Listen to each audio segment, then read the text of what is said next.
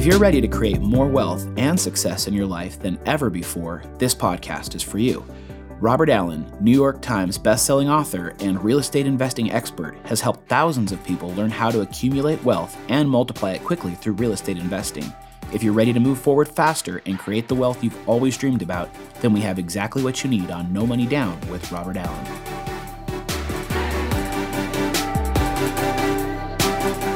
Hello everyone, welcome back to another episode of Creating Wealth. My name is Marjorie Roman and we're here with our amazing mentor in real estate, Robert Allen. How are you doing, Robert? I'm so excited to be here.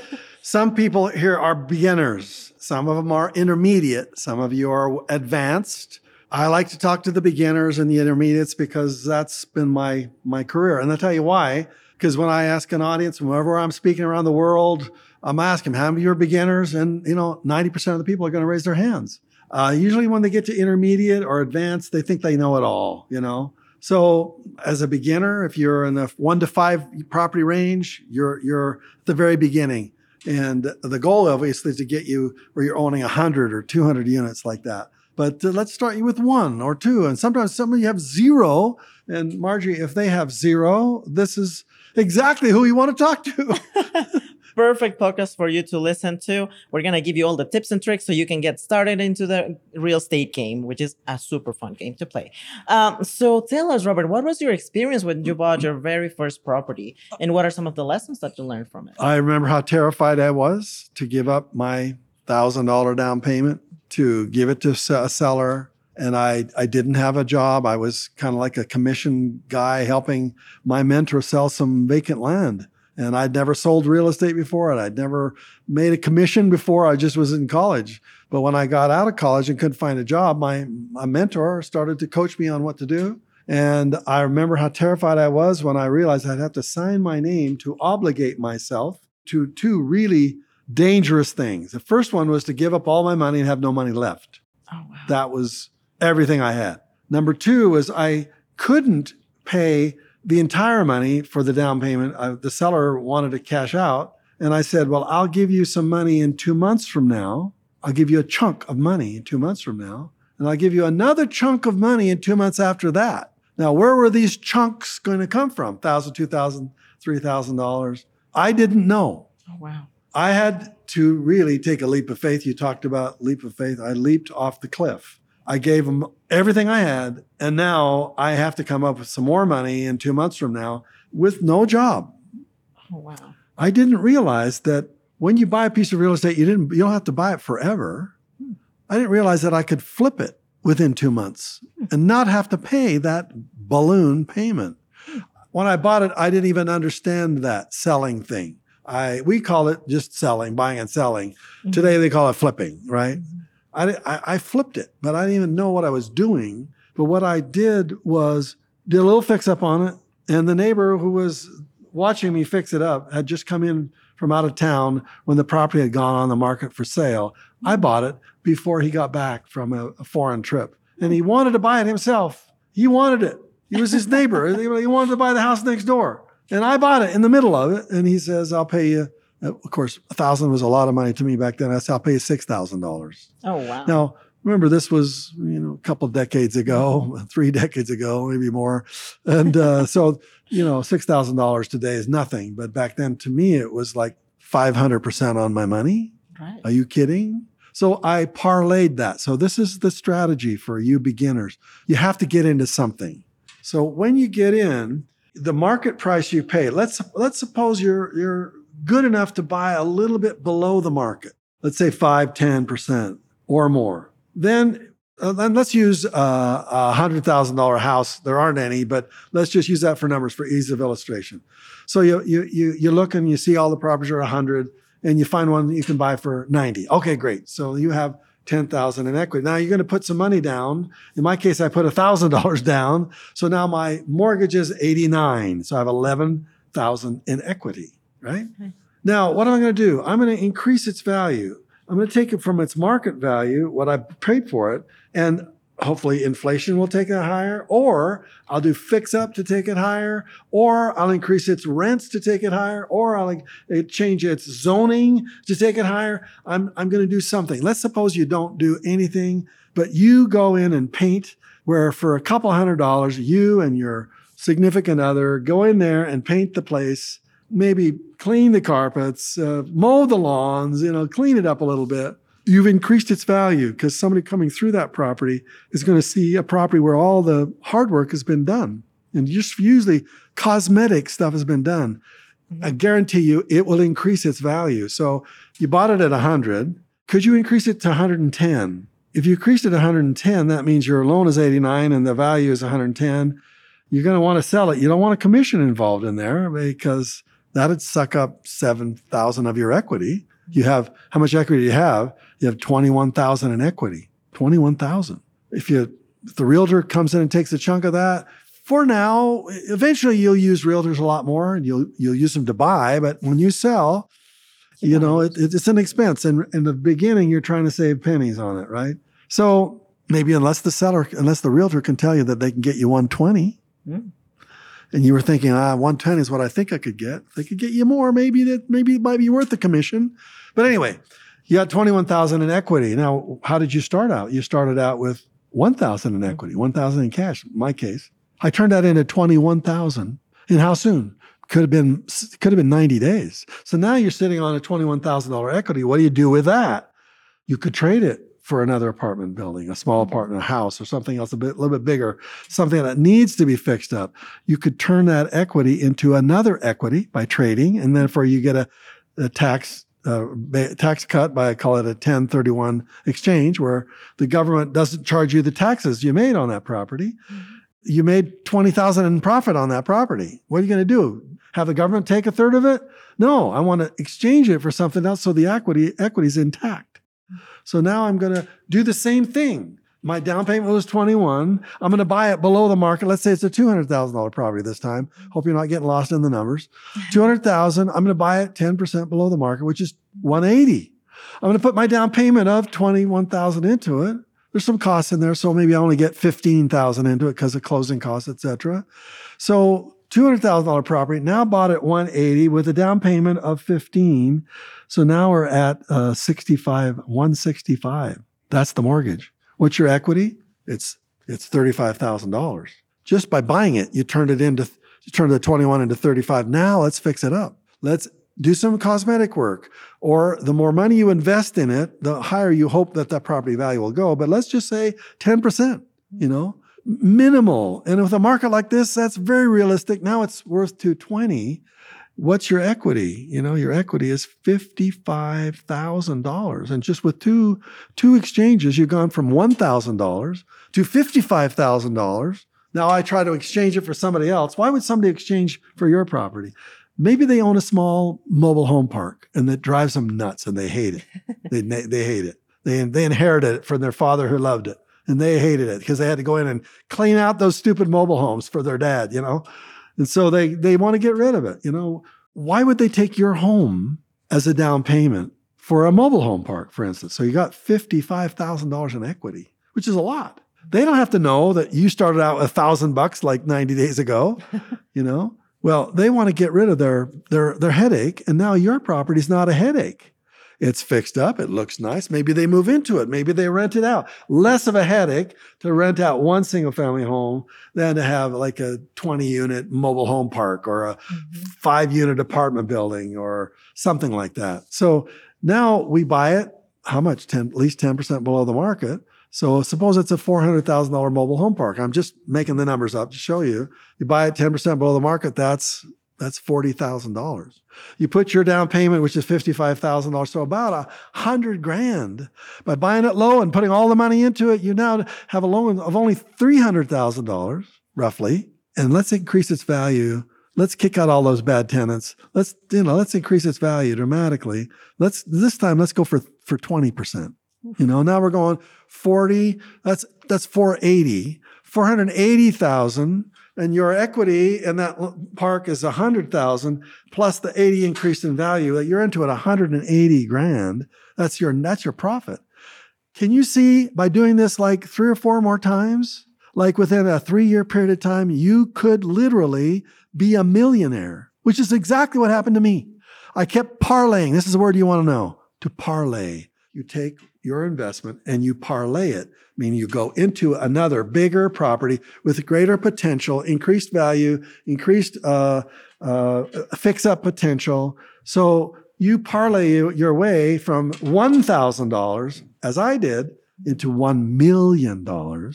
And for me, it took between 3 and 4 years for me to become a millionaire. Mhm. Now, then you say, well, what do I do? Am I going to go deeper into real estate? Am I going to go wider into real estate? Am I going to go to buy more and more of this type of property? I'm going to buy more smaller little apartment buildings and more single family homes, or am I going to go up? I'm going to go up to 20 units, 50 units, 100 units, or am I going to go wide? I'm going to go to Tucson, Miami, Boston. Because once you're good at one little target territory, that's your city, then you've learned the ropes. You've learned the mistakes. You've kind of figured it out. It's been at this for 2 or 3 years. So you can go to another state. Well, where are the best prices available? You know, more than likely, if you're not in the Midwest, if you're on the East Coast or on the West Coast, Florida's pretty good. You know, Texas is okay. But when you get into the Midwest, the houses are selling for a third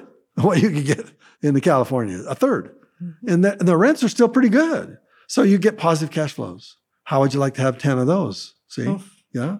Yeah.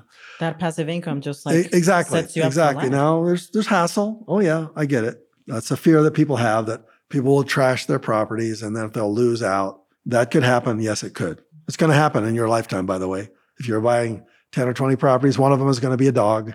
Guess the best thing to do with a dog, you discount its price. You become a highly motivated seller. You act like a highly motivated seller. You advertise like a highly motivated seller. If you're older, you say, if you're not feeling well, you go, I'm down, kick me. That's the ad, and that's what you run. I'm down, kick me. Need to get rid of this property. Or if you go, older man, anybody older than 20 is older. Older man is sick of management. Please come steal this property from me. And in a sense, they will be stealing it. It's a dog for you. Maybe it's because of bad tenants and long distance management. It's a dog to you. Okay, get rid of it.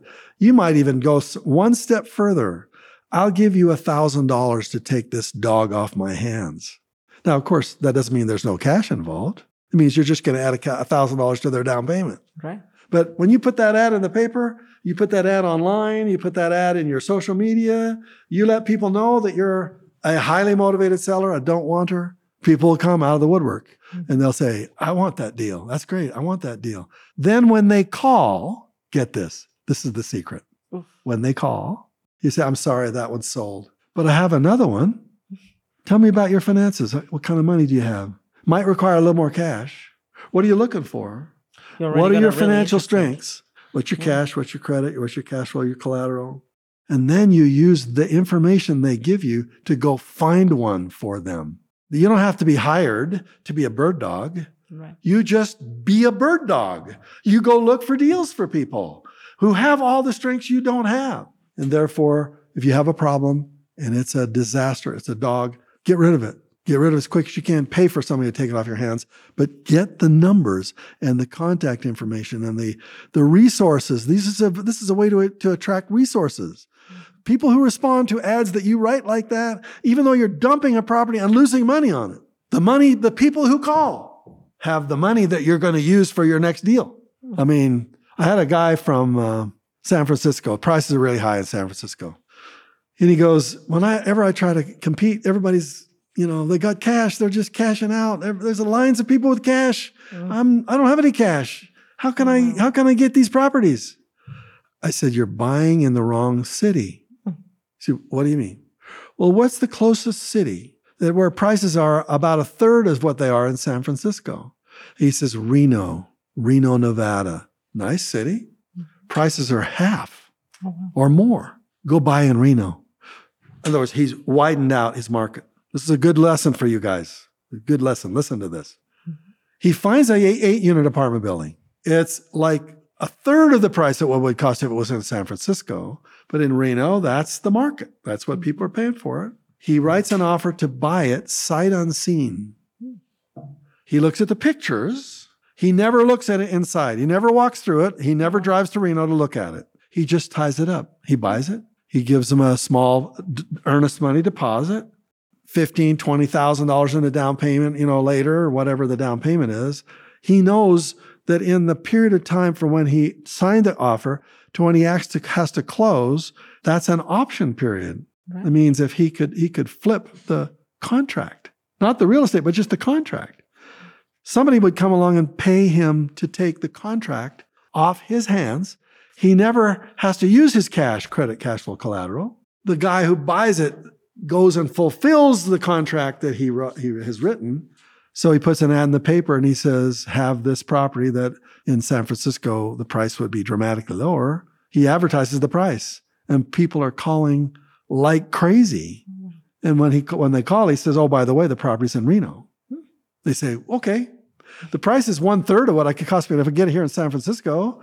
Still a rental, still 8 units. Yeah, I'll do it. Gets them to drive to Reno and look at it. They look at it, they call him back, like it. What's the price? Well, it's $15,000 higher than his purchase price. He increased the price by $15,000. And he said to them, by the way, this is the contract. You're going to pay me $15,000 for this piece of paper. I'm going to flip the paper to you. You are now set up so that the closing happens in 7 weeks or whatever. You're going to have to follow through on exactly what the contract says, which exactly the way I advertise it. Wow. And therefore, he said, if you want to wait to pay me, I'll wait until the deal is all closed. But in order for me to get my $15,000, there has to be a double escrow. Mm-hmm. Means you got to pay me first so I can give you the title. Then you go pay the owner the title. You walk away with the title. I walk away with $15,000 in cash. Oh, wow. So do you see how when a creative person looks at the real estate market versus a traditional realtor, a traditional realtor only has one note on the piano: cash, cash, cash, cash, cash. Strong buyer, strong buyer, strong buyer. If you're not a strong buyer, so I can't help you. Creative financing is all 50 keynotes, 50 notes. Try this, try that, try this, combine this with that. In this example, buy in a different city and flip the contract to another city. This is creative financing. So the most beginners, they have been trained, having lived in homes their entire life, that they buy things in a traditional way. But I'm your creative financing maestro. This is what I do. When I look at a piece of real estate, there are 50 scenarios that are going on in my head. And I can combine technique number 39 with technique number 13. I say that would be that's the way I get the down payment. I combine technique number 42 with technique number 16. That gets me the mortgage, which I don't want to qualify for. Therefore, I get into the game. I take that $1,000. I turn it into $21,000. It turns into $35,000. It turns into $100,000. It turns into $250,000. It turns into, see what I'm saying? That's what creative real estate people do. That's my specialty. And that's why a lot of people are teaching you this stuff. They don't teach you this stuff because they haven't been doing it for 50 years. They don't know what they're doing. A lot of your mentors are just trying to earn a little extra stream of income by mentoring you. They're up to their eyeballs in real estate. They have negative cash flows. They thought, well, maybe I could mentor somebody and bring them on my team and help them find a deal, and they'll pay me $10,000 to do it. And they may probably never done it before, and they're doing it just to solve another financial problem they've got. This is why you got to be careful about mentorship. You got to find out if your mentor has ever done this before, right? And sometimes the people will mentor with their brother-in-laws, with their sister-in-law, with their, a buddy they bowl with, Yeah, I've been doing some real estate. You want me to teach you how to do it? Wrong answer. Don't do that. And we are so happy to have you with your experience and all the different stories that you have seen when you were investing yourself into real estate, and also your students' experiences. And it's super cool how you mentioned that you can truly get started into the game of real estate. It doesn't have to be something big. You can start super, super simple, because from simple things, great things get accomplished. There you go. So if you ever hear a guru saying, go big or go home, well, that's wrong. You can start with a real smart property and just grow from there. Yeah, actually, I'm going to say the exact opposite. I'm going to say, if they say go big, get bigger and bigger and bigger, I'm going to say be more modest. Make your goals, your 5-year goals that you believe you think you can do even now with your limited circumstances. And then keep your word. Do what you say you were going to do. Just do it earlier. Don't do it in 5. Do it in 3. Do what you say you're going to do. And most people, when they set goals, they set these big BHAGs, big hairy-ass goals. That's what BHAG means. Big, hairy-ass goals. And therefore, the people get in there and try it, and they realize, well, that's way beyond my capability. And then they give up, and they quit, and they break their word to themselves. I want you to keep your word to yourself. If you say you're going to buy a house this year, go buy a house. Whatever it takes. Period. End of story. Don't say you're going to buy 100 houses this year, and you know you're not going to do it. It's just it's ridiculous. It's stupid. It destroys your integrity. Keep your word, and off you go. So thank you for reminding me that big hairy-ass goals are okay for some, but frankly, for beginners, no. Yeah, I mean, you can have these huge goals, but they are going to come in the long run. That's right. You have to start small so you can scale all your magnificent empire. So many students come up to me and they say, "But Robert, I'm going to be making $1 million a year by next year." I've heard that thousands of times. Thousands. As soon as they say that, I know immediately they're full of it. I know it. And I really shock them. And I say, don't you say that. Tell me you make 100,000 this year. That's realistic. Yeah, I can see you doing that. Then when you keep your word, okay, do it in 90 days. Great, go do it. But at least you said you would do that number. Right. Anyway. Well, thank you so much again, Robert. And it's amazing to have more inspiration and motivation for us to get started into the game of real estate. Everyone can get started into that. You can get started into real estate. Start small and grow big. So thank you so much again, and see you on our next episode.